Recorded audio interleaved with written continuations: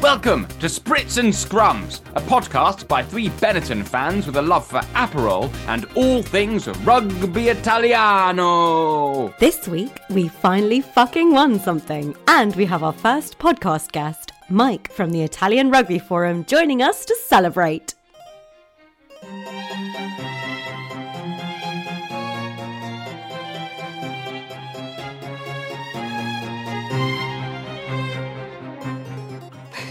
Cheers! Yeah! Salute! Congratulazione! Pincina tutti! Guys, we did it! It's episode 5, and by episode 5, we got a first win. Well, we didn't do anything. Well, I think, we can claim credit for just being there as moral support as the games went on. But guys, it's very exciting. Not only is it exciting that we won a game, and we will go into detail about how we won that game, but we've actually got a guest with us today. Hi, everyone. Mike is a neutral / Benetton fan who's definitely not wearing a Benetton shirt. Thank you very much. Thank you for having me, everyone. Thank you for joining us. Mike's here to add some credibility to the utter bollocks that we chat on this podcast. So thank you for being here with us. I assume you watched the game like we all did? No, I'm joking. Yeah, of course I have. Yeah. Just watch the highlights quickly on your phone. Just before I jumped on here, I just thought I'd just a couple of minutes, got you. Well, for context, Mike is wearing an away kit, and I am a humongous fan of the Benetton away kit. Yeah. So I was fortunate enough to get this for my birthday. So yeah, love the new kit. It's very sort of Leinster 2018, but it's a very, very nice kit, isn't it? Do you know what the star above the lion is? That just if they finish as the top club in Italy, they get that star? Oh, I actually have no idea, but it could signify Rainbow Cup. I thought it was Rainbow Cup win, right? Yeah, that's what I thought. I always assumed it was whoever was the top team in Italy got the star. If anyone listening to this knows why they have a star, please do let us know. Go on, it's going to be for the Rainbow Cup. I would put a star on my jersey if I won any kind of tournament competition. The Rainbow Cup was won. I mean, the worst name in the world, but we won it. Silverware, baby. Benetton have won more trophies in the last decade than Munster and Ulster combined. You're pissing off so many Irish. But that's a fact. Hey, listen, I agree. You can't argue against fact, but it's not going to stop them getting pissed off. So if you hear sort of clinking of glasses, that's us drinking Spritz for the first time, because there was a big game and we're one step closer to Dublin, guys. And Spritz is for winners. Coach, have you got your Spritz in your thermos there? Yep, it's in my thermos. I definitely didn't forget. This is it's a litre. A litre of Spritz, ready for you to take into work tomorrow morning. They'll never know. So, guys, I think we should just crack on. Let's start talking about the game. Where do we start? Well, the first 12 minutes had me worried. Well, it wasn't just the first 12 minutes. The first 12 minutes, they scored in their first try in the 12th minute. And then they scored another try not that long after. Oh, yeah, no, you're right. So they scored a try after 12 minutes, which was they had Rhino Smith and Padovani were just overpowered in the corner. And then 17 minutes in, there was a try which was a little bit more frustrating to concede because Rutzer was the guard in a ruck who sort of was sold something way too easily and moved and then created a massive hole. We should say Rutzer was playing his 100th game for Benetton, and Lamaro had his 50th cap. So there were lots of caps on Saturday. And I think they had at the end as well, a bunch of kind of old ex-players who were there who'd had 100 caps came out onto the pitch at the end or something. I think they might have been the 100 cappers who weren't there during the Benetton Stade Francais game because they were with the Italy camp. Oh. Because they weren't there. That was a fantastic day. We went to that one, Mike. We were there. Yeah. Wow. I just got very drunk with Dean Budd. Yeah, I have to say it was a heavy afternoon. Dean Budd seems like someone who could put put some away. And he was there for not much else, to be honest. He collected his cap and he was there for a good time. There was no game for him to play. He just flew back from New Zealand just for the fun of it. I've actually got on our balcony a garden gnome painted in a Benetton shirt, which I'll put on the social so people can see. And I call it Dean Budd. I bet it looks just like him. And I showed him a picture of it, and I told him it was named after him, and he loved it. He didn't think it was weird at all. And actually, talking of things we can share on the socials, there's also a few photos that Coach got of Eddie Eddie wearing old ex-Benetton players' 100 caps and having photos with them. Just complete, strangers, but they took a shine to Eddie. Put them on the social as well. I didn't touch his hat. I didn't assume or presume that they were going to put that hat on me. But when someone puts and this man had, I think, over 200 caps. Yeah. Wow. Lovely man. And just for some context, Eddie at university was a well-known stash monkey. If anyone had any stash, Eddie would either pilfer it or want it. And was notorious for stash. And then the moment he saw that cap on that man's head, I saw him light up, and I knew where this was heading, and I had my camera ready. I knew it was going to happen. About 8 drinks before it happened. Here's a question for Mike. Testers Benetton knowledge. Baptism of fire. Dude. So we were talking to 2 ex-Benetton players who are both still playing. And each one of them has 101 caps. But they're in our era of following Benetton. Which, for context, you might not know our era is probably sort of 5, 6, 7 years now. Yeah, I'm a spring puppy. I'm much younger than I look. I'm trying to think, actually, who that could Okay, be. I'll give you a clue. One of them had a massive boot on him. Could just kick the ball for miles. No one ever really knew how to pronounce his name. I'm drawing a blank. I've got to be honest. I don't know. I give up. Well, I'm going to say his name wrong now. Esposito or Esposito. Oh, from Benevento, yeah. Yeah. And the other one was a scrum half. Does that help you? Recent-ish scrum half, yeah. Plays in France. Gory. Yeah. Gory. Yeah. All right. It's interesting, right? Because going off at a tangent a little bit, but this is sort of relevant to what you've just said. So Benevento, which is a small club in Campania, just southeast of Napoli, they had like a period 10, 15 years ago where they were producing some decent players. And obviously those players then would be picked up by Fiamme d'Oro in Rome, right? Which is the state-owned but run by the police. So state-funded, but run by the police team. But Benevento had some players that came from there, and Esposito was one, and a certain Carlo Canna was another. No way. So like Benevento had these quality players by name only, because when we got to test level, these players were nowhere to be seen. But yeah, of course, because you say that now, obviously thinking back, like that was one of every commentator's favorite facts about Carlo Canna, was that he was a policeman.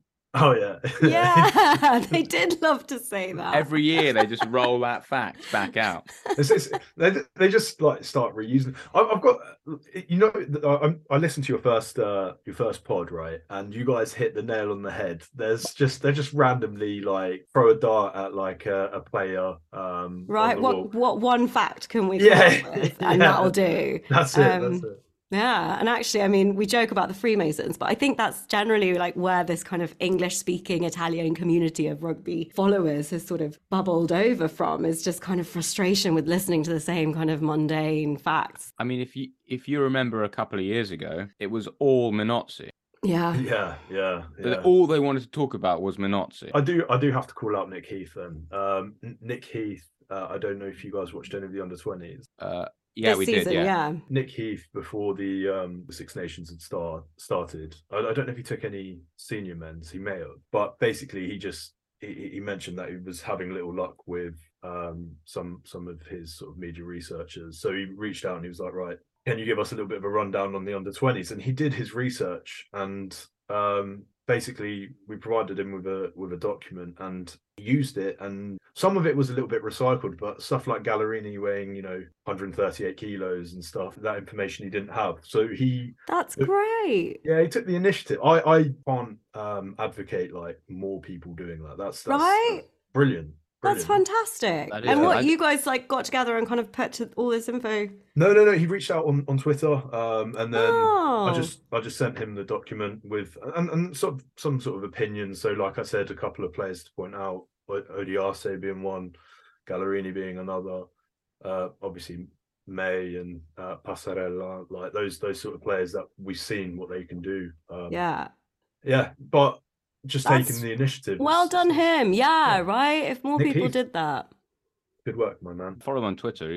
He is good. The other commentator, not for necessarily his Italian knowledge, but a commentator that's been doing the under-20s, loads of the Italian games, Dewi Morris. I really like his commentary. Yeah. Especially last year when they were hypothesizing on whether they could steal Dewey Passarella. They were like, he must be Welsh. Yeah, must have some Welsh. Which, to be fair, does he? I mean, where is that? It's an odd name for an Italian, isn't it? Like I haven't heard Dewey. I've never met a Dewi, an Italian Dewi, so there must be something. There was one a few years ago, obviously, when Stephen Varney was playing. And Italy under-20s versus Wales, and Italy won, and Stephen Varney got man of the match, and the commentator was like, well, at least a Welshman's won something. Poor soul, like you could see he was really taken back. He was like, yeah, so Italy came calling and it's a decision that I've made. He almost had to justify himself whilst winning this award. Yeah. Oh, so funny. Yeah, but I like how he's sort of trying to like push his Italianness more and more as well. Just like Stephen Lorenzo Varney has become his Instagram handle. You're like, I love that. I love it. There was a little documentary with his parents on it. I think it's great. Yeah, it's a cool story, isn't it? Well, I think it is as well, because I mean, I don't know about you, Mike. Mike, you're Italian, half both my parents Italian, emigrated here 36 years ago. I was born here. Amazing. So, yeah. Right, yeah, so same. So I'm full Italian, but neither of us sort of sound it. And it's that thing of like having to justify or like prove your Italianness that really bothers me. It's like, oh, but hang on, but you sound English, so can you really be actually Italian? Yes, I am. So I can understand Stephen Lorenzo Varney going, do you know what? I'm just going to fucking put my name out there so that people stop hammering me about not being Italian. Yeah. Also, I don't know if you guys ever watched when Big Jim went to Benetton to meet up with Tommaso Allen, right? Yeah. He kept calling him Tommy Allen. He's like, stop the interview. He's like, yeah. Tommaso Allen. Right. But that's an interesting one with Tommaso Allen, because when he plays for Harlequins now, he's Tommy. Yeah. And obviously back in his Scottish days, he probably didn't choose. They just decided that Tommaso was too long and they were going to call him Tommy, which is normal. That's how nicknames work. You don't come up with them yourself. I wonder if during the England camp, they were calling a dog Paulo. Yeah, just to try and differentiate, right? Yeah. Let's make some clear lines in the sand here. Come on. You're English when you're in England. Yeah. Yeah. It is an interesting thing about those names and those players. I'm trying to think. Well, obviously, Pelledri's got a very Italian surname. Yeah, he could have played for Wales as well. You know that? Could he? Yeah. He I think he's caught Welsh as well. He's a wonderful player. Zebra really lucky next season. I don't know if you guys spoke about it last. We did briefly, right? But we found out. Well, actually, Eddie found out about his move while we were at the stadium for the Italy-Wales game, and he was like, "I need to find a Zebre fan. I must go find a Zebre fan and tell them this important news." And he managed to find one.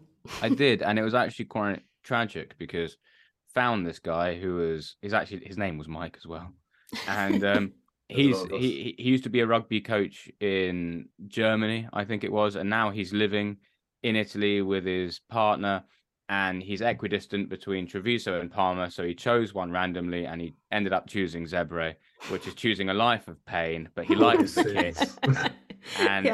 And now he's a Zebre fan. And I didn't get his details. Could have been great to have him on the pod to have like an actual Zebre fan. Zebre fans, I think I said this before on the pod, but I'll repeat my own joke. Zebre fans are so hardcore. As you'd have to have such thick skin. I think the average Zebre fan could beat up your average Zebre player. There's definitely like a sadomasochist right? type. Yeah, to support Zebre. Yeah. To be those people, like those fans who show up week in, week out to the stadium on those grey, miserable Palmer days, just to watch themselves get beaten to a pulp time and time again. They stand in the corner by the bar. They're like piercings everywhere, tattoos everywhere, swearing their face, just watching it. And then after the game, out come the players with their like quite attractive girlfriends and their tiny dog, and it's like they didn't even notice they just lost. You know, they're perfectly happy with their tiny little dogs just standing around. So what you're saying, Eddie, is that the fans should beat up the players, or just take the place of the players, play the game themselves, and. Yeah, I mean, imagine how much you've got to really love this team and rugby to go out there in the rain to the Città della Rugby or whatever they call it and just watch your team get battered. However, I don't think Zebre's battering days are going to continue forever. Their academy is brilliant. Yeah, and actually, we should definitely mention, because we should talk about that, because you have much more info than we do on that. Yeah, I wouldn't say much more, but I can definitely sort of highlight a few of the players. Obviously, you guys watch the under-20s, so you could see sort of Quattrini, the hooker who was captain. He looks like a real star, and obviously Gasperini, he was an Esport for Stade Français as well. So he recently got released, and Zebre have taken him on, but almost a higher ceiling in my opinion. So they've got some quality players. I also think we let Pani go, and we took Bellini last year, and I said right at the start that I was going to be sort of neutral and not say anything too. No, we welcome what's the opposite of partiality? Yeah, I think we got the raw end of that deal. I would completely agree. Because I think I would agree. That boy has so much potential. I know he's a bit of a hothead, and there's a lot of stuff that he needs to work on and mature on. I just don't see how you put. I mean, I understand like all of the points you've just made, but Bellini is just. I don't want to be mean about anyone, but Bellini should not be playing for Benetton. It annoyed me that. Can we go back in time? 2017, 2018. Are you about to talk about the interception against Ireland? Oh, because that's one of my. It rings out in my memory so clearly. Please say that's what you're about to talk about. No, I was going to say the little intricate passes with Minozzi when he was at his prime, 2017, 2018 season. Yeah. France for me was the one that was my sticking memory. And listen, like before any of the French fans come down, yes, you had a player on the floor. Yeah, we know, right? But it's that try that we scored, I think it might even been 2019, end of Connor's tenure. That was sensational, and that was like made by Bellini. I think it was Bellini Minozzi. It was beautiful. So if he was in that sort of form, yeah, great. Like we've done a good job. But he's not. But I talk about the interception. I think it was Italy, Ireland. We were in Treviso at the time in some Gaelic pub inside the walls. We don't go outside the walls. No. The pub was not inside the walls. The pub was inside. It was the other side of the river, but it was still inside the walls. Which time was this? This was your first time, Coach. I think it's outside. We were inside the walls, mate. We're inside the walls. We're inside the walls. By the river, but inside the walls. Anyway, we were there to see Benetton play Scarlets, and so this, obviously, the Scarlets fans, they search pub on Google and they end up all in this place. So it was a really surreal experience because the Six Nations was going on at the same time. We were upstairs in this pub surrounded by Welsh people watching Italy play Ireland, and Bellini intercepts the ball and then is immediately chased down and caught and tackled. And I've really struggled to get over that because watching a winger do an interception and then get caught. Wasn't it Keefel who chased him down? I'm not interested. I'm not interested. You've got to be a world-class winger, in my opinion. Bless him. Keep Earl forever young. Anyway, Eddie's never forgiven Bellini. So when we brought Bellini over, he was very, very angry. We'll edit lots of this anti-Bellini chat out, probably. We won't be too It's fine. But also, we went to go see on our road trip around Italy. We went to see Zebre play. I think it was Perpignan, USAP. Yeah, I think it was. Anyway, first thing that happens is someone passes to Bellini, he just knocks it on, and it like just bounces off his chest. And it was right in front of me, and I was like, "What? What is this? What is this?" And then he's signed by Benetton. Going back to Zebra, like I agree with with everything you're saying, obviously, and I think Bellini's one of those players where if he can find a little bit of form and confidence, like he's a decent player, but he hasn't, and he isn't. So it's one of those, right? He scored 2 tries against Stade Francais. Yeah, he did. He did. Because I yelled out in my best Italian from the stands. I yelled, "Bellini, 3 mette oggi, por favore." Nice. And then he immediately scored, and then he scored another one. But all the people around us kept turning around to Eddie, going like, "Yeah, do it again, he'll score again." But he was involved in 3 tries. He scored 2, but then he fell off a tackle in an incredible way, which led to a Stade Francais try. So he did actually get 3 tries that day, but only 2 of them were for Benetton. Try involvements, right? I like it. Yeah. But yes, let's talk about the game. I feel like we've kind of done an interesting tangent. Yeah, let's go back to Benetton v Connacht. It was the round of 16 of the Challenge Cup. And for those who didn't watch the game, the final score was 41-19. But it didn't start that way. If we kind of go back to the beginning, beautiful sunny day. I was very jealous watching it on TV. It looked like the most glorious weather. And I wasn't even spritzing because I had to go and work afterwards. So I was very sad. But stunning day, sold out stadium. I mean, how do you you can't create a better hype for a game. So, Coach, did it make you happy to see a sold out stadium? Yeah, it was packed. We don't know why it was, but when Benetton was selling out their games, Treviso was selling out the games for the under-20s, it made Rich/Coach actually angry. He was really annoyed that there were so many supporters for the under-20s, and he was like, why is the stadium full? And Benetton can't get a full stadium when they play. This is not good enough. So there you go. You've got a sold-out game. Especially when we've been there and they've played Stade Francais, and it's nowhere near packed. And then Connacht arrive, which I've bumped into Connacht at an airport. And at no point did I get my camera out to go, Connacht are here. Yeah, but it's knockout rugby, Coach. It's different, right? The hype is real. No, it was very good. It was a very good game. As a back, I loved it because it was all about the backs. Lots of tries, lots of running rugby. It went wide a lot. It did. I mean, there were some Manga passes that were just, he was feeding those wide passes. It was just beautiful to watch. And Eddie, as an ex-Wasps fan, I think you enjoyed it. He was brilliant, and it's so good to see. Because he came to Benetton, I was so excited. I was like, Eddie, this is so exciting. And then he just sort of, I guess because you when you go through a period in your life like that where there's so much upheaval and so much difficult, and then suddenly you find yourself in Italy when you weren't expecting to be in Italy, it wasn't really clicking for him. And there was Albanoz playing at Tenerife. But now to see him doing what we were all hoping he was going to do is just so fun. Also nice not to be the club that gets a yellow card. That was a refreshing addition to the game. And I mean, I don't know if we want to talk about this now, but a yellow that possibly could have been a red. I mean, there was a lot of debate on the socials. We didn't get enough angles for me in live action. I was like, oh my God, he's off. He's done.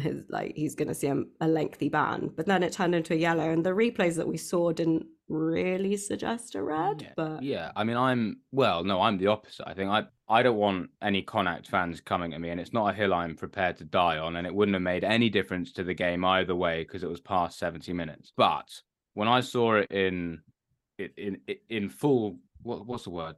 The opposite of slow motion. Real time. normal real time, I thought he'd just been smacked across the chops, and it was probably a red card. And he'd just been fouled before. There was a high tackle as well on Rhino Smith earlier on, which wasn't called. Anyway, I thought it was probably a red, but I'm not going to argue and complain about it. Yeah, they were proper targeting like Menoncello as right. Well. They were going for him, roughing him up on the floor. They were trying to keep him down and out of the game as long as possible. Yeah, which to be fair, if you spot him, like he's kind of the orchestrator, certainly of the first try with that great. He takes it. I mean, Brex gives him a pretty crap pass, to be honest, behind him, manages to take it with one hand and then pass it on. This perfect little offload to Watson to then run it in. I mean, beautiful work from Menoncello. He really set the tone early, didn't he? Yeah. That double tackle straight off the bat. I think, who was it? The second person was Binyaki. I think it was Matt Hansen off like hard line, and he tackles him, and then he gets up straight away, and then bashes Aki, who Matt Hansen offloads to. Like he knocks him back as well. He was up for that. Yeah.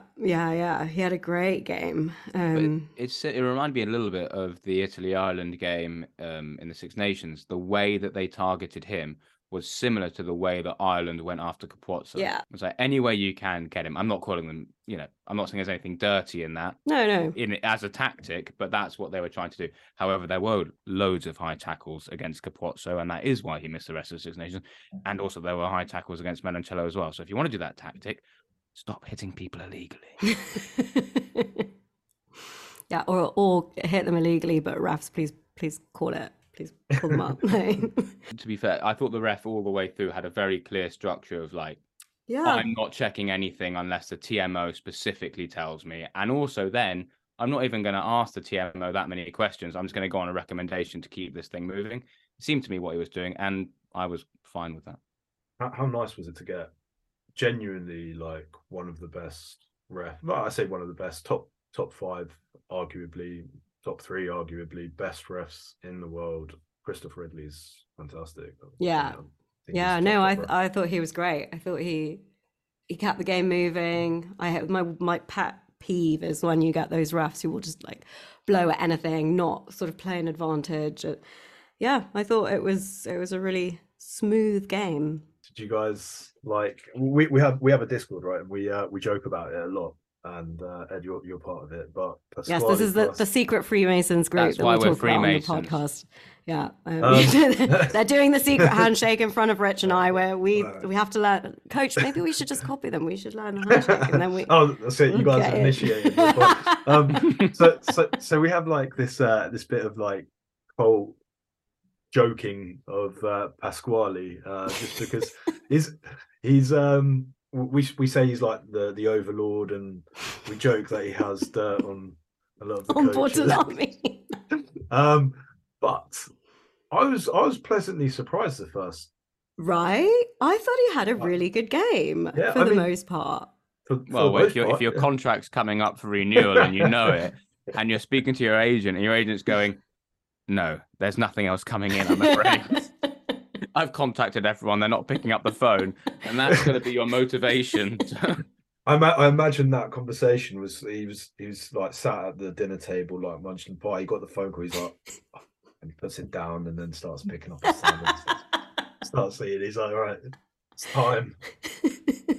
I mean, he is a very handsome man. He is stunning. He is stunning human being. I do hear Worcester want him though.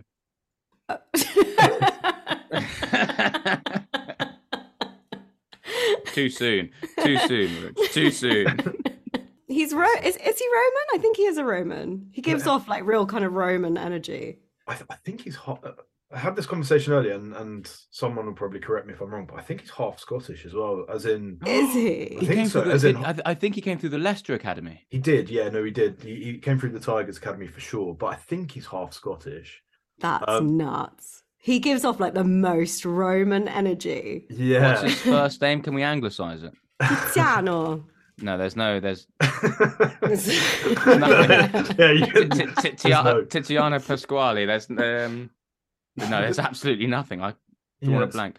Sam Hidalgo Klein was, said that he'd proper put an arm around him when he first came and he was showing him all the decent restaurants. Shock. So like, yeah. Half Scottish though. Who would have thought? I mean, maybe. We'll have to double check the hair that, is a bit then, kind of. And if he's not half Scottish, we're going to have to delete this entire bit. It's fine. I don't know. Let's just go with him being half Scottish. I'm okay with that. But who am I thinking of? Famous Scottish person with the hair. Mel Gibson. Braveheart. All right. All right. Yeah. Okay. Because he's. I was trying to think of a rugby player. I'm like. I was just thinking of Braveheart.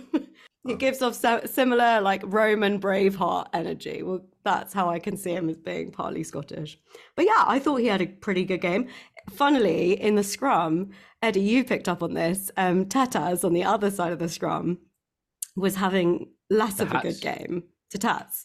There was just this bit where he was being such a prop, and he was looking at the official on the touchline. And he was pointing and he was being so animated and really trying to get him on board. And then the scrum happens. And I've never seen someone pull down a scrum as hard as he tried to pull it. And it was just so stupid. Like, you've just asked them specifically to watch you. And then you have, in the most obvious fashion, it's like he wasn't even pushing forward. All his weight was just down on that elbow, pulling it down. Let's shine a big spotlight on this whilst I just... Yeah. As Rich said, the game... Right, so the forwards were doing all the hard work off the ball and getting on, doing their job, so the backs could shine, and shine they did. What other tries were that were brilliant? I mean, obviously Rhino Smith scored his try, which could have been a penalty try if he didn't get it down. I thought Rhino Smith was on fire. I almost got annoyed for him at the end, because there were almost two other tries that he could have scored, right? But that he just completely misses the ball. Like, again, a long pass out to him on the wing, and they just sort of slip through his hands twice, almost back to back in the space of 2 minutes. You're like, you're having such a great game. And he slips too, but I mean, it was fine. Other than that, he had a brilliant game. Got into a bit of a tussle with Hansen. And you know what? The boys should have been quicker to react and got more violent than they did. I enjoyed that tussle, though, because it showed me that these Connacht boys were actually gutted. Yeah. It showed that they were fed up with this, that they'd come there and they were thoroughly beaten. I don't mean that in any disrespect, but they were. If you concede 41 points, you've been thoroughly beaten. Yeah, I mean, it's an interesting debate. Were we brilliant or were they not good? I even at the beginning when we went kind of, they scored 14 points before we even 12. 12 before we saw anything on the scoreboard. I wasn't worried. Like it felt like, okay, this could go badly, but I didn't think it would. Yeah. Handling was excellent. Handling was excellent. What we're going to have is a really awkward bit in the pod where just nothing makes sense. And then it's just Rich jumping in. Handling was excellent. For listeners that don't know, we had a memory problem. Not us, we are old, but that wasn't the problem. We had an issue with the hard drive, so we're having to jump in again. Here we are, back to the game. Handling was excellent. Yeah, the handling was pretty good, apart from... It was in the fucking Brixton. We're keeping that in. You're going to dox yourself, Eddie. Apart from fucking Brixton. Where are you from? I'm from fucking Brixton. Never should have signed him. Anyway, the try they scored at 20 minutes was really lovely. Umanga to Brex. Brex had done earlier on a pass behind. I don't know who he passed it behind. It was a pass to nobody and they knocked it on, which was really early on. It was a missed opportunity, which actually sucked. And then he did the same thing again, but luckily this time Menoncello put his hand out behind him and caught it. Yeah. Lovely little one-handed pass to Watson, looping around, finished it off beautifully. Rhino Smith then scored a try, which could have been a penalty try because he was tackled round the neck as he was dotting it down. And then the third one of the first half was Padovani's try, which looked like it had been a complete mess up, right? Like that pass was a bit sloppy, and then the defenders had kind of run over to cover, but he kind of created a try out of nowhere. And earlier in the game, while watching, I was like, I'm not sure about Padovani on the wing. I just didn't really see what he brings. And then I was sort of shut up because he finished that off like a wing. I just love the way that when we win, it's always Rhino Smith playing well. If Rhino Smith is playing well, we win. Yeah. Every Rhino's time. great. I love Rhino. I have a special place in my heart for Rhino. The fact that he's been there not that long and already tries to give all his interviews in Italian. I mean, as an Italian, that's a big tick for me. Yeah, When he started to start running in the, well, I don't know, when we had that feeling where this was going to happen again, we were going to get beaten at home. Rhino Smith does this incredible run, and I just thought, oh, hello, the tides might be changing, and they were. And I just love him. I think he's so underrated. Just tying back to what you were saying earlier about the fly halves and the handling as well. You mentioned Umaga, and obviously he threw some wonderful passes. But what Umaga and Albanos give isn't something that we traditionally have in our Italian fly halves. Like, they're very confident taking it to the line, very confident about creating the space out back. And then, like you said, Brex can make the decision as a second receiver to either pass it out back or kick it, depending on how Brex is feeling. But we really struggle at a national team level to have players like that, and Umaga just really stepped up. In fact, I don't think there's much, if anything, between him and Albanos now. I think we've got quality. Yeah. So when we saw the team released, we were a bit like, oh, I wonder, because obviously I assumed that he was starting over Albanos because Albanos had a bit of a break, and so maybe he wasn't up to sort of full... A break is a really diplomatic way of putting it. He'd taken a bit of leave. Holiday. He was done for potentially eye gouging, which obviously I don't think anyone watching it would say it was an eye gouge, but he did push someone in the face with sort of cat-like fingers. And so obviously you get banned for a long time. So after his little mini break, where he probably visited the Canaries, had a bit of time off, I thought, oh, okay, he's not starting because he's just not up to it yet. But actually, Umaga came in and proved that you're right. Like, there's nothing between them. And some of the passes that he and plays that he was creating were as good as Albanos. Well, you had Umaga was pulling out these amazing passes. And I want to talk a little bit about Rhino Smith's try and how that, I think, affected some of the other tries. But Umanga's pulling out these passes. I don't think Umaga has the raw pace that Albanos has. Albanos is absolutely shit off a shovel quick. But later on in the game, he tried to pull one of those passes to Rhino Smith, and whatever happened, Rhino Smith just didn't catch it. Quite hard to see if it's a bad pass or if Rhino Smith just turned into air and it went through him. But that's an interesting slight difference between the two players. I think I would say off the bat, Albanos is a more attacking, you say, taking it to the line, fly half for me. But Umaga has a distribution skill, which I really, really enjoy. It's kind of like Tommaso Allen on his best day is what Umaga can bring. He's almost like a 12, isn't he? In terms of how at second receiver, those passes that he was throwing, those missed passes that he was throwing, it's almost like what you see Faz do. When it's a Smith Faz or Ford Faz partnership, it's right. Ford is taking it to the line, giving a small pass, and then he's doing loop ones. But he's actually quite comfortable taking it to the line and still throwing those redonkulous passes. So I'd love to see him. I know he played 12 for England when Smith got capped. I think they both got capped at the same time. Yeah, right. There was something. I don't know if this is fact. I might be wrong, but I think I saw that basically he's only had one cap, and it was like off the bench in the last few minutes of some game. Is that right? Yeah, it was against United States. Yeah, it's Eddie Jones. Yeah. When he just screws people. Yeah.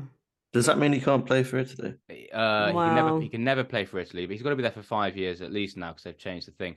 But he might be able to play for Samoa and Tonga. Was it Samoa? No, it's Samoa. I don't know. Now I feel like I'm a racist. No, you're right. You're right, and I'm wrong. It's Samoa, and his dad was born in New Zealand, so New Zealand as well. They're not the same place, Mike. They're very different places. You mean I thought Tonga, Samoa, the Cook Islands. His uncle's an All Black. I played rugby against Guam. I did, and they did a hacker. And he stole all their Did stash. they actually? They did. They did do a hacker. Guam. They did a hacker, and they count as a Pacific island nation. So is Sounds like a Guam? dream. I actually know nothing about Guam. Is Guam a Fiji type island out there in the Pacific Island? Yeah, I mean, the Pacific's quite a big place. yeah, but like that in that Famously. area.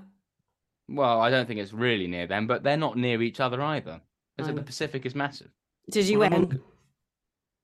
It's a point of contention. So no. But Amanga's uncle was a famous All Black. One of the most famous All Blacks. Yeah, he was the one that he was one that tried to kill Brian O'Driscoll. That's it. Yeah. Oh yeah. It was Tana Umanga and Jerry Collins killed Brian O'Driscoll. It's got nothing to do with Italian rugby.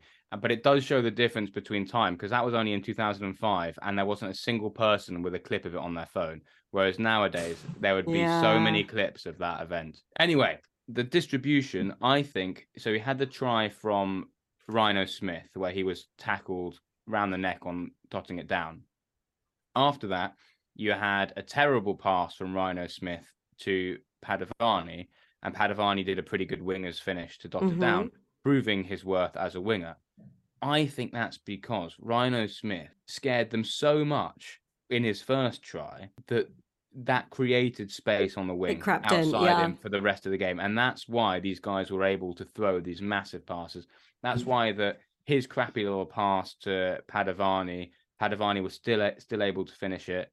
And then later on, there was another massive Umanga pass to Padavani on the wing. Again, because that defense doesn't feel comfortable at all moving off Rhino. They have to stay with him, because if you give him half a yard, he's going to do you. Yeah. I thought he was great. You could tell, because I think Umanga did a bit of league as well, and he just knows the power of just get wide. And when you've got Watson and Padavani on the wing, the results speak for themselves. This is what I wanted every time I go to a rugby match, is this sort of wide, expansive rugby. And the wingers taking all the credit for once. Could Rhino be the new Monty? Potentially. Could Monty's shoes ever be filled by anyone? Well, Watson's doing a great job. He's got front, straight line speed, like just like him. I agree. He does annoy me a little bit, if I'm just playing devil's advocate here. He does annoy me a little bit when it's sort of, when it's 50-50 and he decides to chip. When he doesn't need to. That annoys, and he does that a lot. That's actually why we lost against Guam. Someone did just That's that. fair. Scrum, last play of the game. Guam put in. I go around the back. I spoil their other scrum half.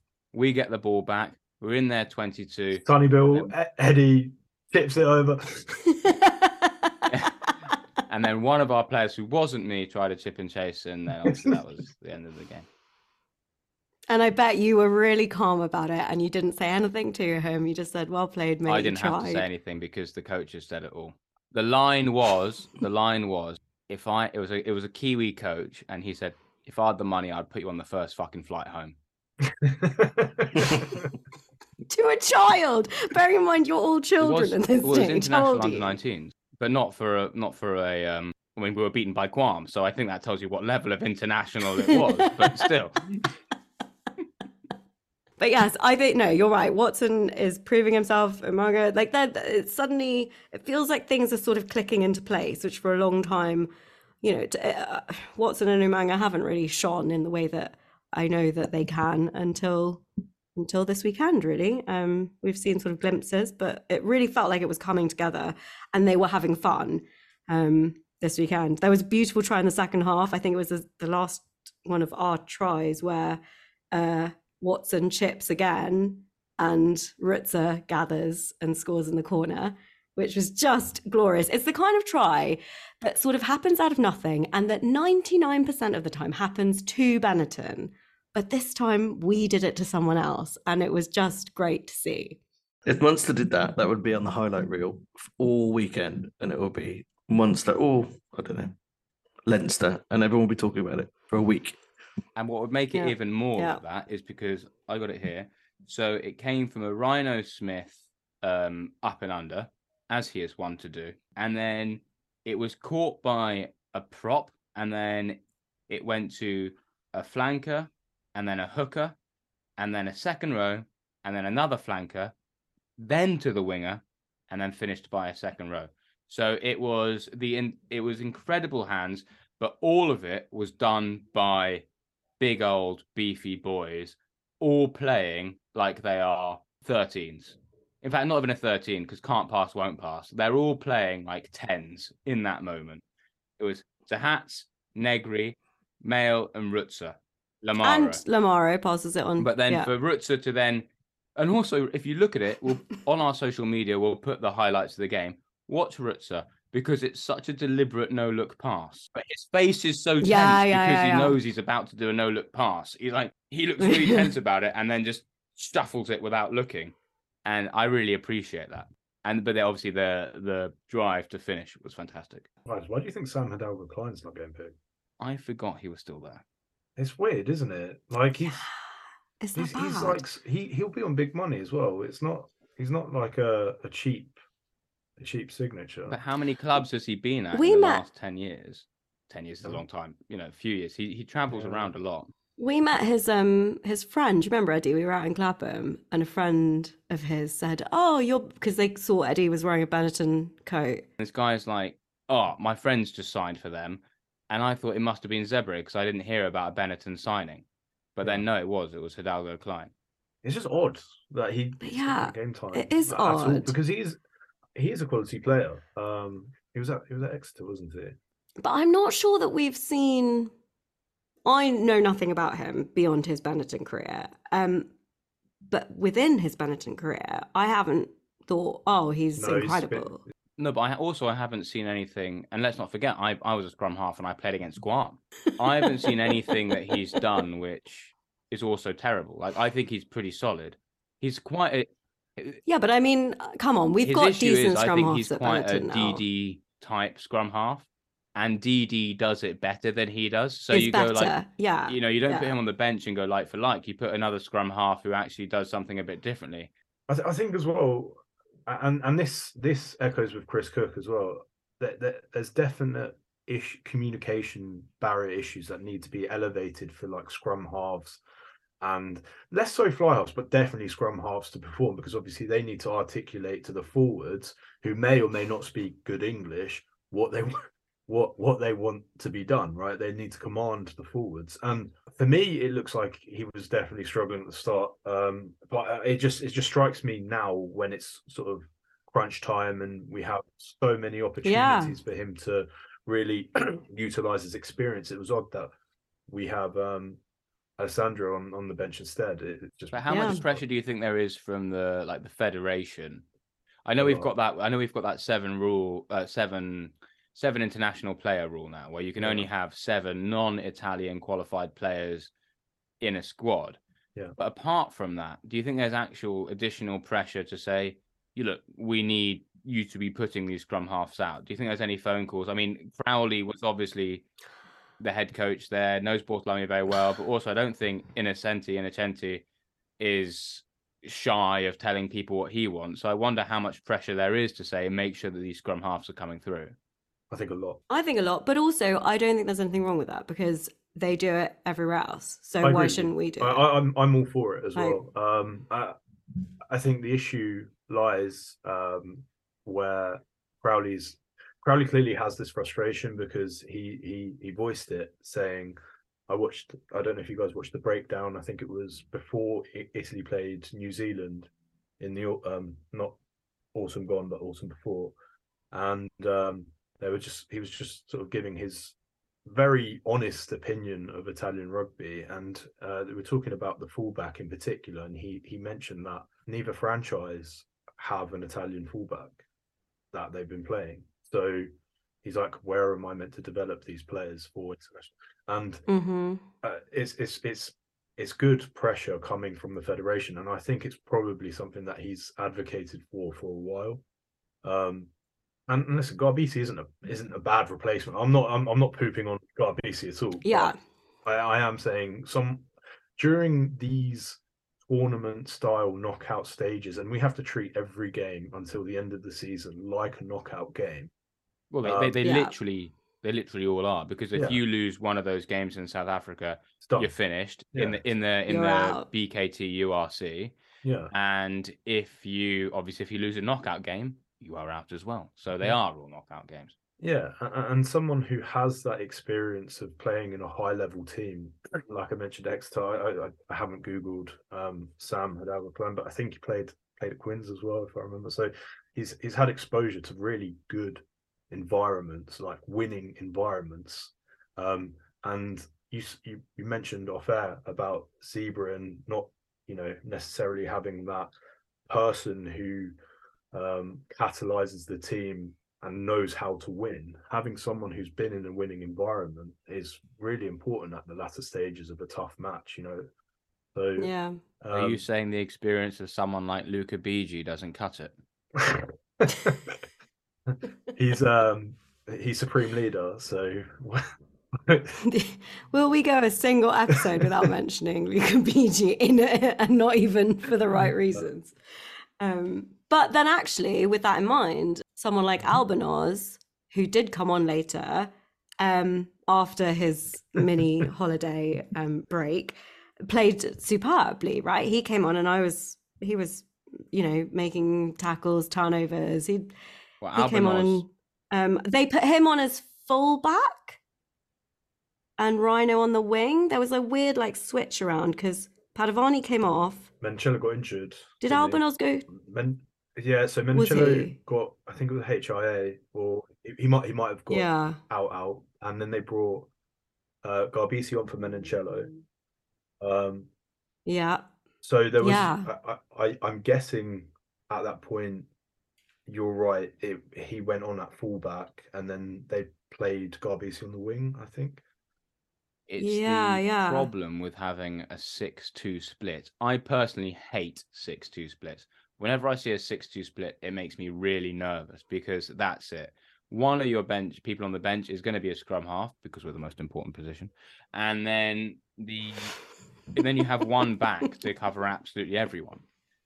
Yeah, I said it in the Discord. I think when you have players who can play multiple positions at a high level, so for example, even just Menchella being able to play 12 and 13, and then having Umaga who he has played fullback at Wasps, he can play 10. If push came to shove, he probably could do a job at 12, but 10 and 15, you sort of back him to do a pretty good job. Then you can start sort of like, Rhino could potentially play 10 if we need him, or like Rhino can play, like wings if we need it. Padovani can play, but so it only really works in principle if there is that versatility in the back line. So I agree with you. I think especially in like test games, someone's going to get targeted. Menchella got targeted, and it's quite easy to try and break the link if they don't have decent depth on the bench. I mean, hopefully he's fine for next week because they did really rough him up. We need to check this, as in we're not going to. Anyone listening can check, because my pen pal said that when Padovani went off, Rhino Smith probably went to the wing, and then Umanga back to 15. Could be that as well. Yeah, he's played 15 for Wasps. There's a lot of options there to shuffle it, so you are protected a bit with your 6-2. Oh, so Albanos went to 10 and Umanga went to 15. That might make sense. Yeah.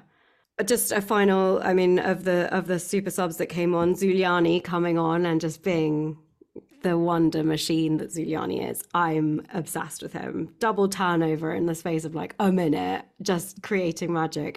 Everything he touches, he's just the best. Such a weapon to have when you're defending and you know that you've got players who are able to turn the ball over. Yeah, and you bring him on as literally, without wanting to like sing Eddie Jones's praises, but like as a super sub, right? He's coming on he should be starting. In my opinion, I mean, I know that it's very competitive, but he should be starting. I think he's so good. Tough, isn't it? It's so tough. Halafi, coming back as well. Tough. I am 100% with you. Zuliani is just such a specimen. He's a thug. He's something that we've missed in Italian rugby in general. But he's just a thug. Like you can see he loves it. Our back row, like you said, is stacked. It's so stacked. Talking about back row, just real quick. Isakor when he came on, right? Yeah. Isakor when he came on was impressive, but right at the end, right, just before they went to we turned over the ball. Who was screaming, "Kick it out, kick it out"? And then it went from "kick it out, keep going, keep going." Oh no! Yeah. Who was it? He makes this great run. Double yes! hand off. Like that guy's a specimen. Like he is genuinely It's so good to see Right? him do that because he did it. He did a couple of runs similar to that playing for Italy A, Yeah. and that was really impressive. And then Mm. when he's played for Benetton, he hasn't been able to do it. And so I think that time he's had off the bench just now, doing that and getting confidence of doing that is going to do him the world of good because he is brilliant. But you know what? Yeah. Good luck getting picked in the Italian back row. That's it. Yeah. Yeah.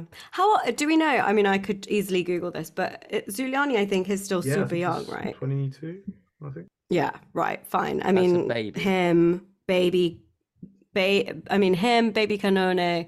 The great fact that it's an obvious fact, but during the game when they were like, oh, and obviously Benetton's captain Michele Lamaro at the ripe old age of 24, and I was like, hang on a minute, look. Lamaro's 24. I mean, in my head, I don't know why, but I thought he was at least 26, To put this all into 27, 28. perspective, He's 24. The captain of Italy, who was made captain 2 years ago, is but to add to 24. that, on the weekend it was his 50th cap for Benetton, not 50th cap for Italy, 50th game of professional rugby in total. He's already captained Italy through 2 Six Nations. 50th game of professional rugby. He's 24 years old, and they said he took up rugby at the age of 16. That's insane. It's mad. He's only been playing rugby for 8 years. And 2 and he years was made ago, captain 6 he was years made after captain of playing Italy. rugby. Yeah. So that means he'd been playing rugby for 6 years when he was made captain of his country. Yeah. That's crazy, isn't it? I didn't know that fact. That's awesome. I was 14 after 6 years of rugby. Crazy. And that was your peak. So we're downhill from there. But yeah, it was a fantastic game. I mean, we should move on to the other things we want to talk about. But I am going to put to you guys, brilliant game for Benetton. They now have a big feat. Well, they've got Cardiff at home this coming Saturday. What do you do? Do you change things? Do you keep them the same? What do you do? You're the coach. Coach, what do you do? You do exactly what you did at the weekend. Yeah, I mean, are there any changes that kind of spring to mind? Because for me, it was really solid. They didn't start as strong as they should, and they had opportunities at the beginning, which was frustrating. I mean, the first try was Connacht, but the pressure felt like it had been Benetton. So we've done okay against Cardiff in the past. I think one of Benetton's big issues in general, we talk about the number of players that the franchises have, and we also talk about the massive rotations that Bortolami puts in. I don't think that works well with knockout rugby. I think every team, you should know who your first 15 is. And I think, the job those boys did at the weekend, they should get told, you are our first 15. And the game against Cardiff is a massive game. It's a knockout game. If you win that, you're in the semi-final of a European Cup. You are the first 15 and you go and do it. I don't think there's no space for twatting around, thinking about the trip to South Africa and what else is coming up. It's literally like that game is it. All that matters. Pick your best. And I think the best were basically the team that we had. Were there any injuries that we missed? Yeah, I think for me, right, we know how destructive Cardiff scrum is, and if Ferrari is fit, of course, he needs to play that game. But I agree with you guys. I think that's by and large like our best team, and it just clicked. And when you have a team like that, like you said, you don't want to mess around with it. What one change I personally would make is if Ferrari is 100%, he plays that game. I 100% agree with that. Yeah. But, it has been quite annoying throughout the year. You can almost see when Bortolami releases the team that, like, how much he gives a shit about that particular game. And that's what it feels like to me. You're like, you look at the team and you go, well, that's not going to win. why are you taking that team to Glasgow? Oh, don't. We went to that game in Glasgow, and it was the most depressing thing we've ever seen. Equally, Baby Kanone, he's injured, isn't he? Or is he injured? He was injured. Because he was injured, but I don't know if he'll be back. But to be honest, even then, for me, I would say, Stowers, you're starting at 8. Even if Canone's fit, and I put Canone on the bench, so Stowers knows that there's a badass number 8 ready to come on. Wait, so you put him instead of Zuliani? I would keep everyone the same, except for, as Mike says, put Ferrari on. You have to be rewarded for good work. You do, yeah, I agree with that. And those guys did well. So if you've been in that team and all of a sudden you're cut, you're going, well, what's the point? And the players on the bench have to know that if their opposite number does a good job, they're going to be benched, waiting for them to cock it up. So it creates an atmosphere of, when you're on the pitch, make your minutes count. Otherwise, what you end up with is basically the Tommaso Allen, Carlo Canna fly half fiasco of the last decade, where they both know that they're on all the time and there's no pressure.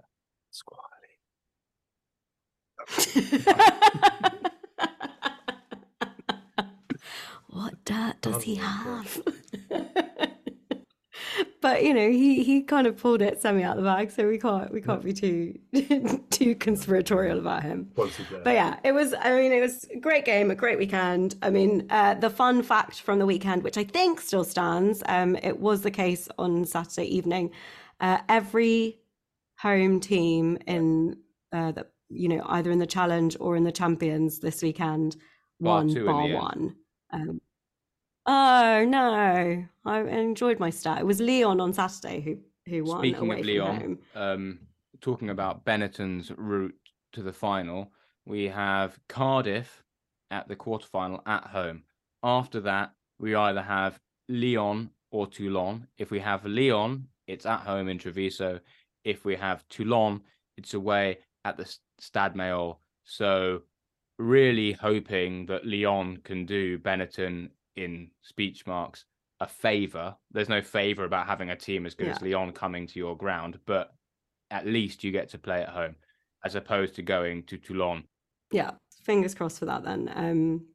Last week we spoke about your favourite club out in England now that Wasps has closed, and we decided unanimously, the three of us, that Exeter was probably our club of choice. I don't know if any of you caught the Exeter-Montpellier game.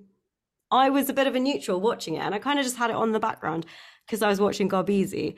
Oh my God, watch it. If you haven't watched any rugby this weekend, go and watch that game on catch up. I won't give spoilers, but it was just a phenomenal game of rugby, especially the last however many minutes.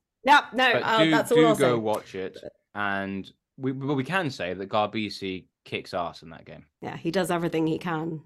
Oh, well, read into that. I'm not going to spoil it, but, he does everything that's within his power to win it.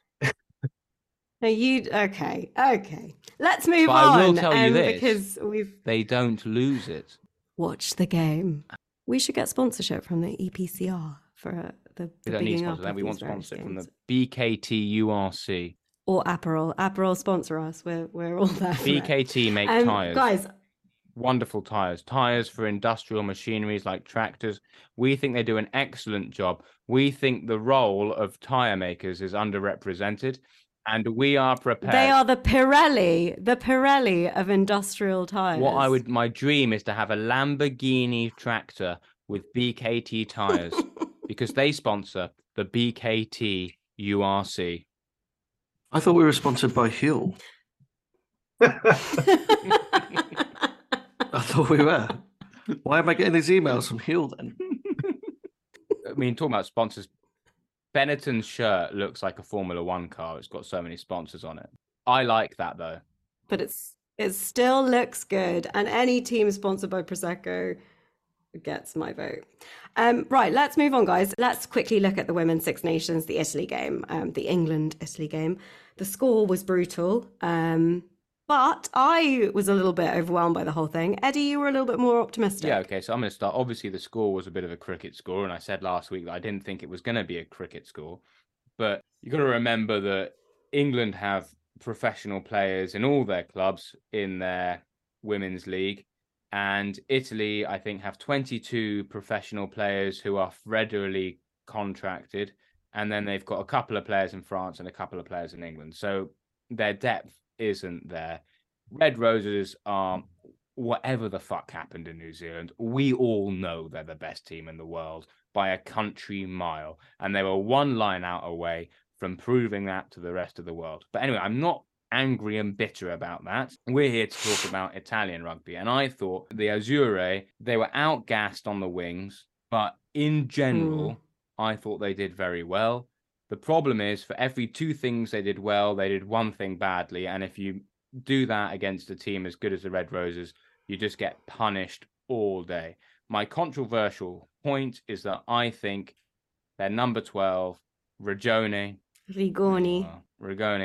I would bench her, because I only saw the second half, and all I saw was the kind of complacency I used to see from two pre-mentioned fly halves in the men's game from a few years ago.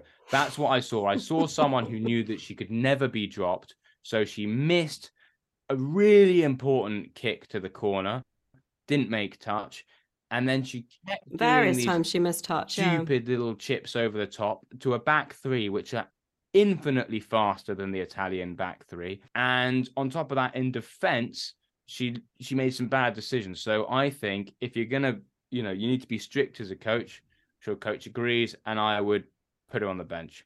And I saw a lineswoman celebrate a try. We should share that clip. I'm sharing that clip, and the guy who's looking to put an extension on. That has to be shared. Are you saying you saw a lineswoman celebrate a try? Yeah. Didn't you see it? He sent it to us in the WhatsApp group. He sent us a video of the lineswoman. She runs down the sideline, as they do, and like the try gets scored, and she has a little skip in her step, and with a little mini. She does a little a mini fist bump. Like, what's going on? Why are you celebrating this? I mean, to be honest, I did see.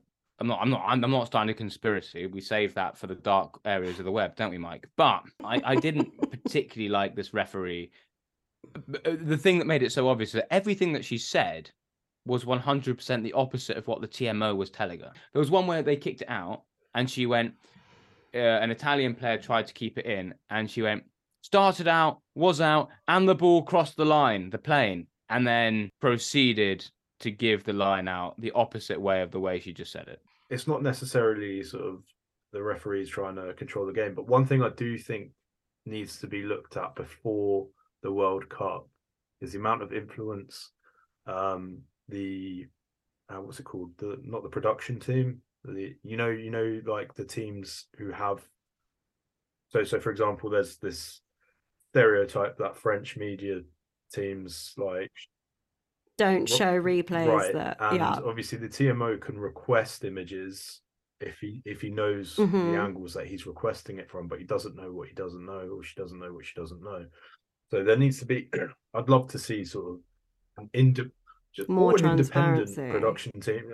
Just have the same way you have an independent TMO and refereeing. Why couldn't there be more collaboration across those? But I just don't want to see the World Cup dictated by, and this isn't necessarily for France specifically, but I mean just in general. I want to see it. It's a good point. Well, there was one today where there was in the ladies' game where there was a tackle, and it looked to me like the England player knocked it on, and the ref clearly called, ripped in the tackle, no knock on. Yeah. But then they never showed a replay of it. And that's just quite frustrating as a viewer, because you want to see it. I mean, for me, the one that stands out is the Ireland James Lowe into touch. Did his foot touch the ground, or was the ball right? And there was a whole debate about it, and the TMO was like, well, these are the angles I have. And then afterwards they released a different angle that clearly showed that he was in touch. And I was like, well, so did the TMO just not show that angle? No, he must just not have had it at the time. And then the production team involved shared it. You're completely right. It would be such a horrible way to have like a major tournament dictated. And Yeah. What, like 2007? it's funny. I had this discussion with some of my old teammates, and that one comes up so often. What, the Like, way No, I Kuwaito was scored there. a try and then it was brutally robbed. Matthew Tate makes one of the best breaks anyone's ever seen in professional rugby.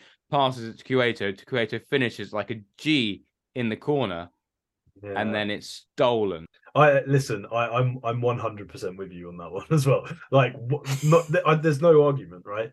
But yeah, I should say to anyone that, like, all England fans were like, remember 2007?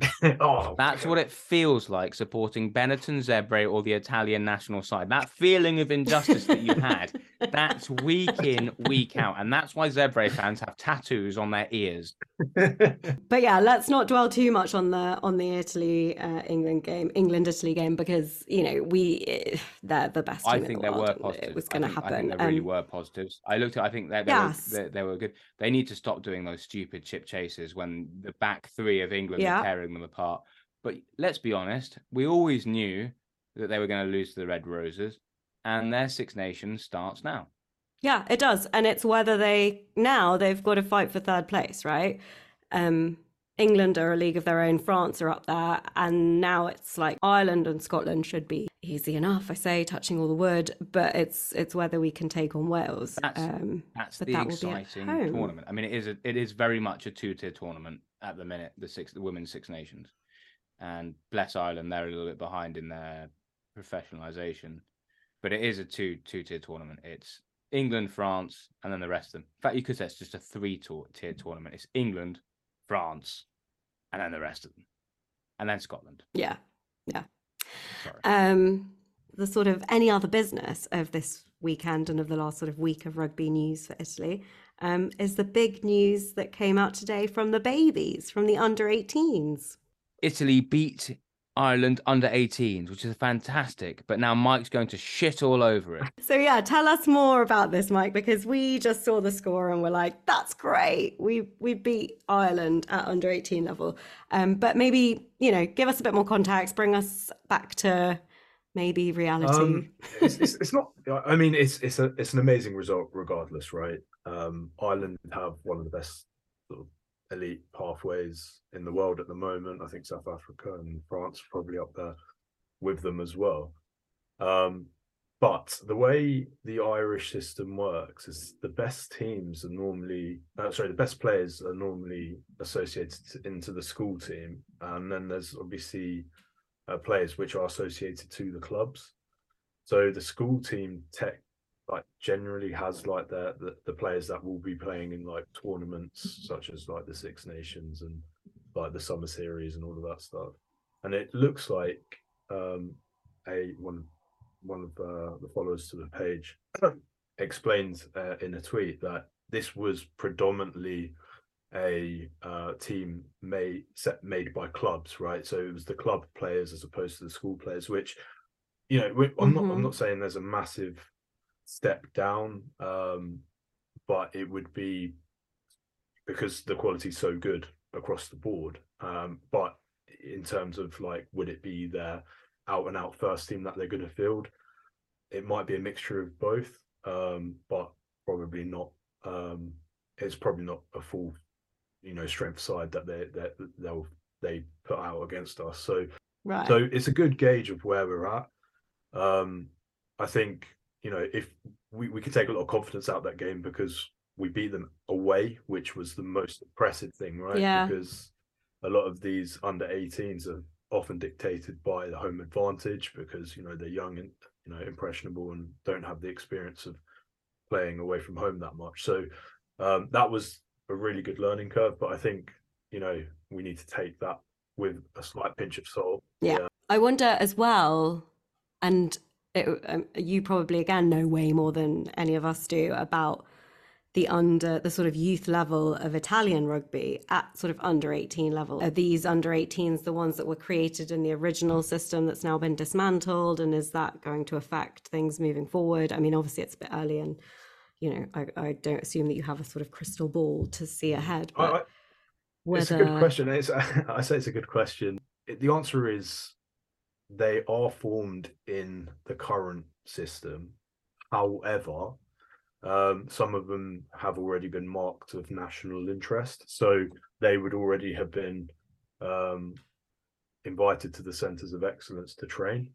So the way the current system works is we've obviously gotten rid of one of the centres of excellence, which obviously Stephen and both set up, and that's what's really being focused on by the media. I think they cost 650,000 euros per centre of excellence per year, whereas what Marzio and the current sort of leadership team in the federation, what they're trying to do is improve the level of the top 10 by providing everyone with funding for an academy, and then the cream will rise at the top. Those at the top are then selected for the centres of excellence. So it's not, everyone's saying, oh, it's a massive reform and stuff. There's still 3 centres of excellence open.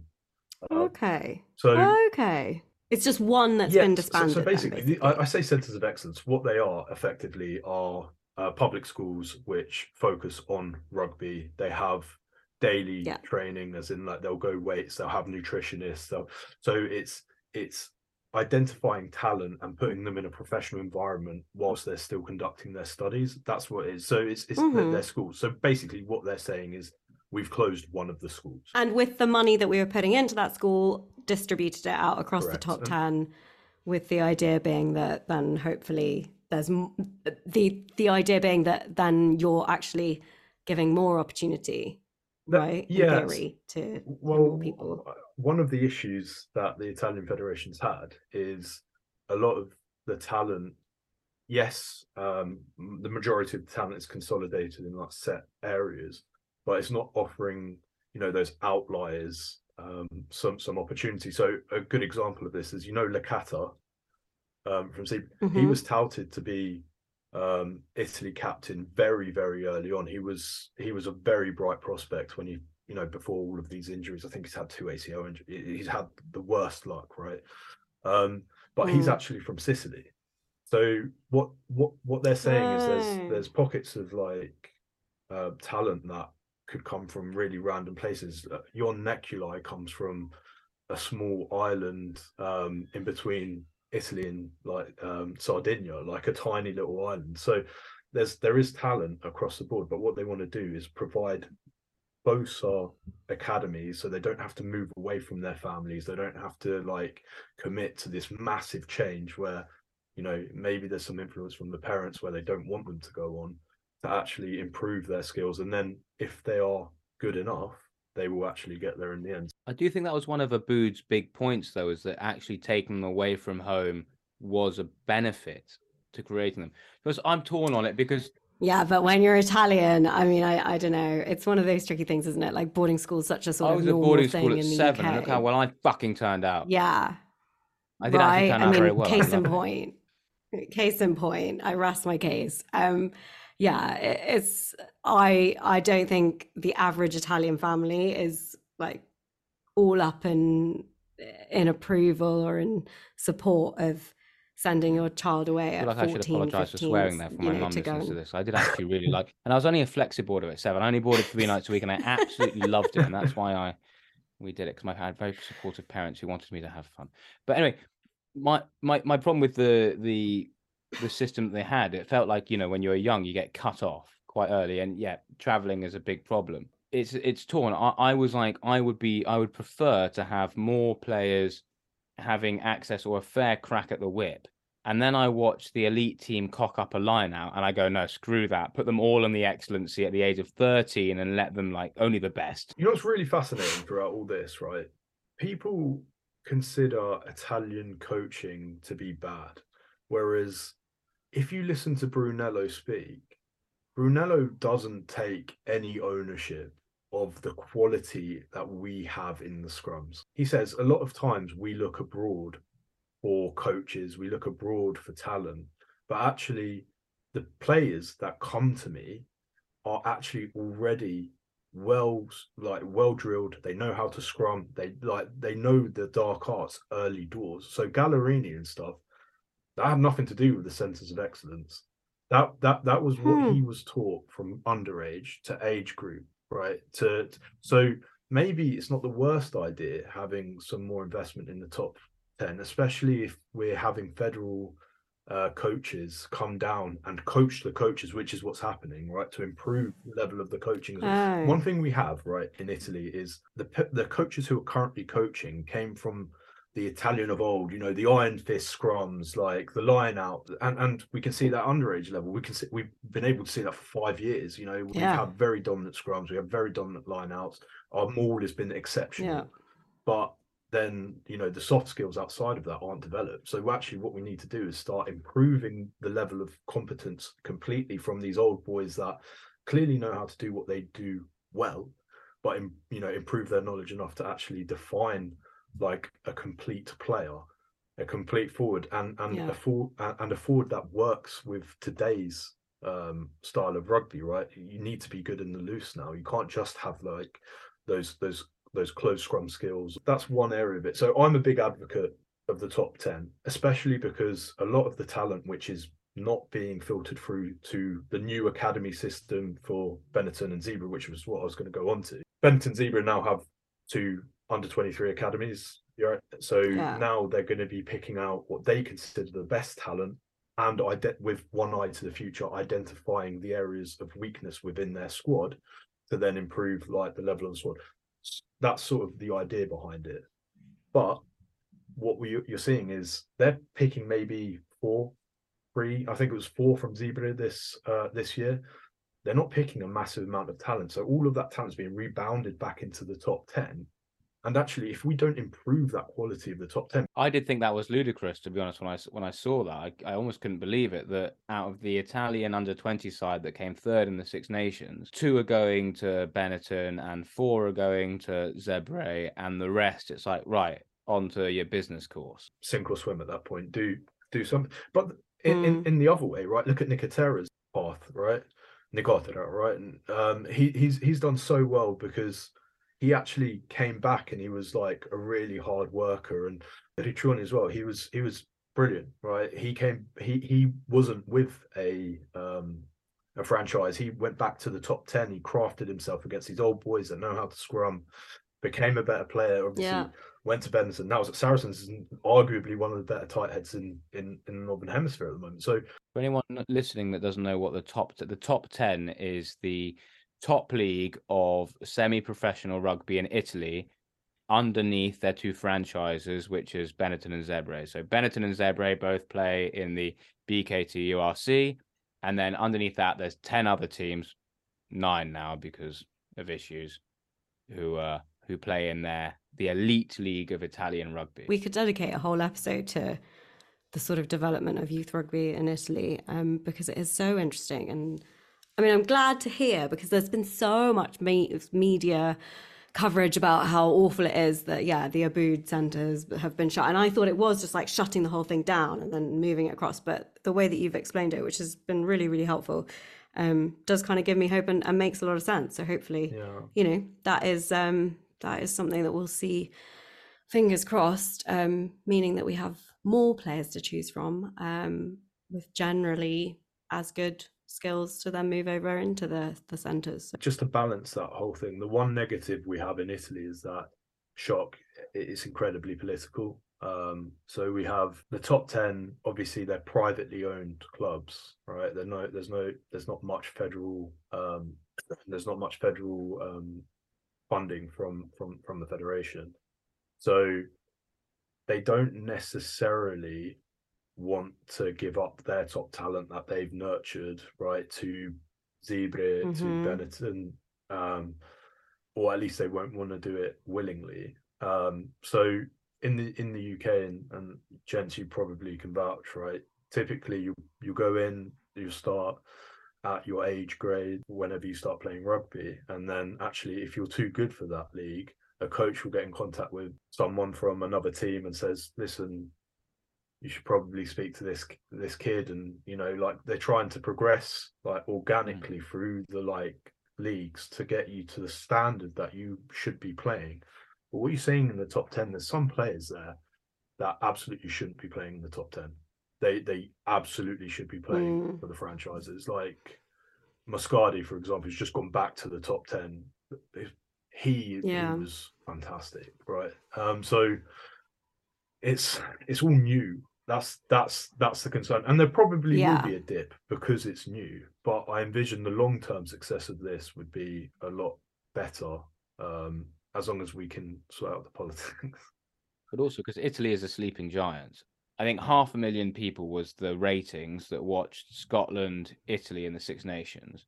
That's a huge percentage of the Welsh population. But for Italy, a country of 60 million, it's very small.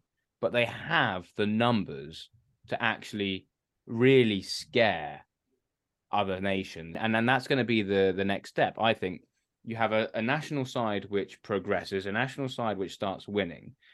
What happens then is that interest in the sport goes up. And when interest in the sport goes up, you've got to have the framework to really capitalize on that and to really make the most of the fact that more numbers are now playing this game. And how do you channel the talented ones to where they need to be? Yeah, that's a good point. When you didn't have big numbers, it made perfect sense to have 4 centers of excellence where you just take the best 50 kids of each age group in that area and just dump them there and train them with a massive bum on them like Menoncello to turn into something great. But that model doesn't work. It doesn't change at all when you, in relation to having a growing playing population.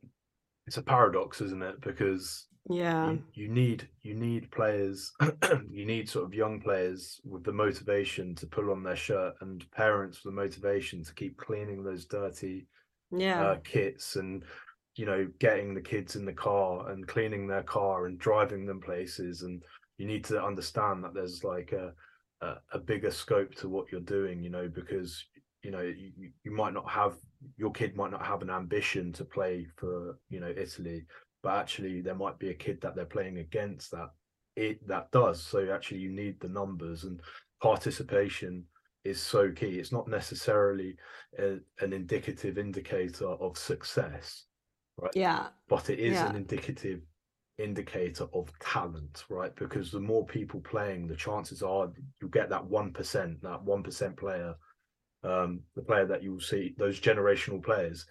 You need high level of participants to get even a cluster of those. So I mean 1% of 100 is more than 1% of 10, right? Like it's that simple. And at the minute Italy for rugby is kind of 1% of 10, and we want to get it to 1% of 100. Higher playing numbers also will relate to higher audience numbers.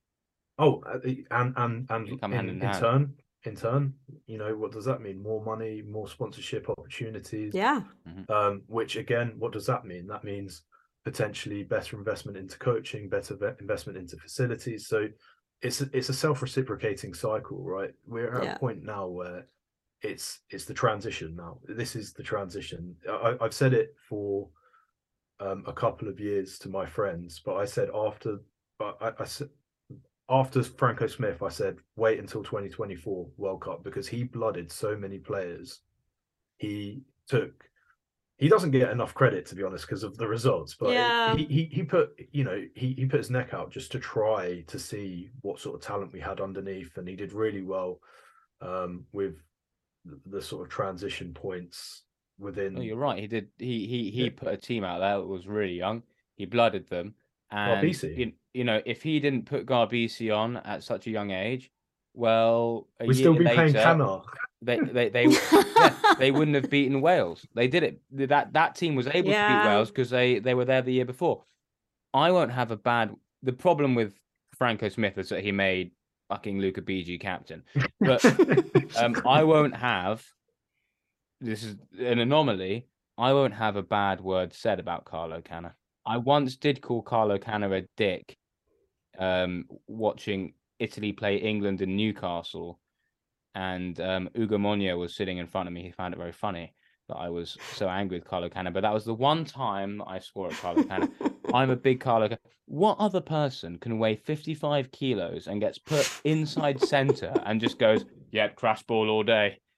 He was a battering ram against England. That was wonderful. But he just did it. He's one of the hardest working players. Apart from I talk about the complacency. No, I sound like an idiot now. But yeah, I when they put him at 12, I hated him at 10. But as soon as they put him at 12, and he was just there with his scrum cap on, taking it on as if he's Tuilagi, I was like, this guy. He was making yards as well. He's such an anomaly of a player. Like he's the hardest worker, right? Like but he you wasn't can say a what 10. you want For about years, his skills and his talent, but he busted a gut every time. Well, I would say he busted a gut when they started putting him out of position, but I still say there were those 4 years or something where it just ping pong between Alan and Carlo Canna, and neither of them were really doing very well. However, yeah, I've got a soft spot for Carlo Canna. I haven't got a soft spot for Bellini. I definitely haven't got a soft spot for Luca Bigi. But we should wrap this up. I think really, we're looking ahead to this weekend. All we have this weekend is the Cardiff.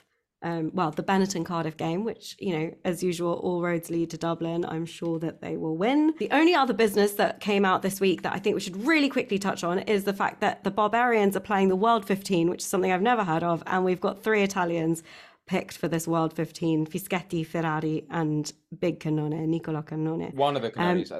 There different people are reporting different Cannones. Different media said different Cannones, but I think it's the big one. I think it is Nicola, because he shared it on his socials. And I was like, okay, he wouldn't share it if it wasn't about him. Well, right? Why wouldn't he share it as a proud older brother? Well, no, because it had his name and he shared it. Fine. Okay, that's conclusive. But maybe I'm wrong. Maybe it's the baby. I'm not sure. I saw it in the publication as Lorenzo, but I haven't. Right, same. And then he started sharing it. Someone else wrote Nicola. Yeah. One of the Cannones, Fischetti and Ferrari.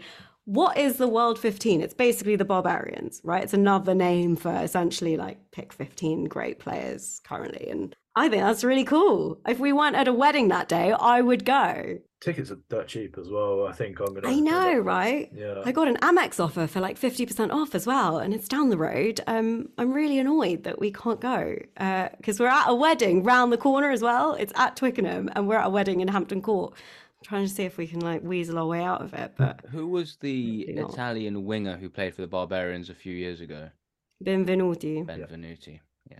Yeah. I think Parise would be a good captain for the Barbarians, just as a send off, a swan song. I think it's a game that I think would lend itself very well to having Parise's name and energy attached to it. It's a very exciting game, and I wish we could go and watch it. But yeah, that should be fun. And also, we should also just mention very quickly that Fiver scored on his second game for the Hurricanes as well. Coming on for only the last 15 minutes as well. He wasn't starting, he was on the bench. Can't stop scoring. Yeah. Oh, there's one player actually you guys may or may not be aware of, but should definitely keep an eye on. Carlo Tizzano? No. Okay, so top try scorer in the championship, plays for Ealing. He was a Waratahs player. He is unreal. He is very, very good. Plays like a rugby league loose forward, very dynamic, powerful into contact, has lovely hands as well. He's someone that I'm hoping the Federation have been in contact with. He already expressed interest in playing for Italy, and he moved here after saying that he expressed interest for playing for Italy. So keep your eye out for him. But he's going to be trapped in Ealing. I can't see how he wouldn't get picked by a Premiership side. To be honest, he's a flanker and he scores. I think he scored 10 or 11 tries already so far this season. That's insane. Okay, he's amazing. Carlo Tizzano. Carlo. Carl. Great. Carl. Big Carl. Big Carl. Amazing. Oh, thank you. We will keep our eyes out. Guys, this has been so great. And I feel like there's so much that we still could have touched on and talked about more. So we should definitely do a follow-up because it's been so interesting. Thank you so much for joining us, Mike. Thank you for having me. Always welcome. What is should we do a shout out for your socials? Yeah. So just you guys aren't follow Italian Rugby Forum. We've got obviously a Discord as well. We want to get as many people involved. For fuck's sake, Mike. Eddie's really happy. That is the word. Rich and I are signing up tonight. The gospel is being spread. Right? So yeah, that's sort of where we're at. But appreciate you guys having me on. It's been good fun. Thanks. No, thank you for joining us. Anytime you want to join us, let us. I do actually need to go to bed. Good night, everyone. Good night, guys. Thank you so much for listening. Thank you, Mike, for joining us. We will be back next week because we will be talking about Benetton's win against Cardiff, where all roads lead to Dublin. Ciao a tutti. Ciao. Ciao, buonanotte.